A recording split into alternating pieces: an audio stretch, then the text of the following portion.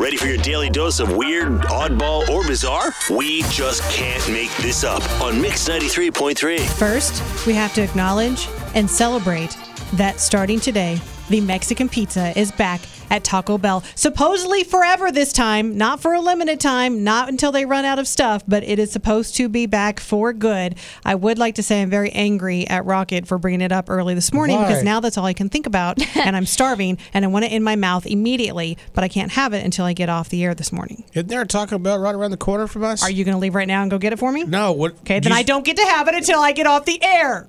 Stop yelling at me. No, I really want a Mexican pizza. Can't we have friends. We have friends in the Grubhub business. Yes, I mean, we could do that. Big lead, Teresa needs a pizza. I just want it right now. I still think that whole thing was a scam, too, to get the people to crave the pizza, and it worked. Probably. Because I did not have the pizza. If it wasn't for you, I would have never had the pizza, and I got it with just light sauce.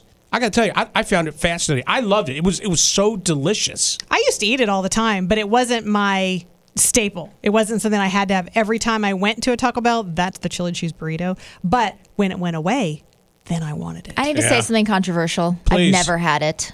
Yeah, but you've also never had gum in your mouth, so it's not controversial. You don't like to have anything good in your mouth, is what I've heard.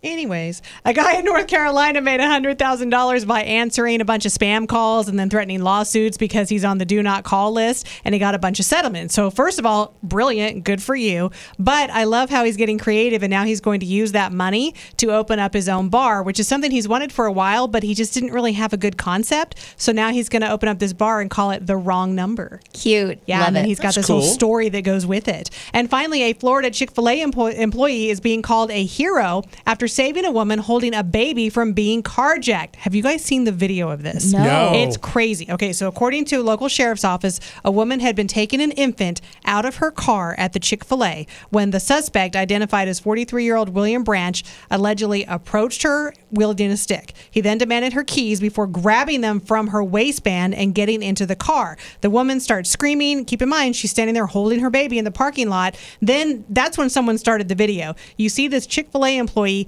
run out the door towards the car, tackle this guy to the ground, and they're rolling around while she's just standing there screaming. And then once he's got him tackled, you see other employees and people running out to help. But like, he didn't even think twice. He just ran out there and he tackled that guy, and he That's stopped him from taking amazing. this woman's car. Isn't Isn't that awesome? so Yes. great. Yeah, I love They need it. And scary. They need to advertise that. More people are going to go to Chick-fil-A because that guy's a hero. That's awesome. Come to Chick-fil-A. We won't let you get carjacked.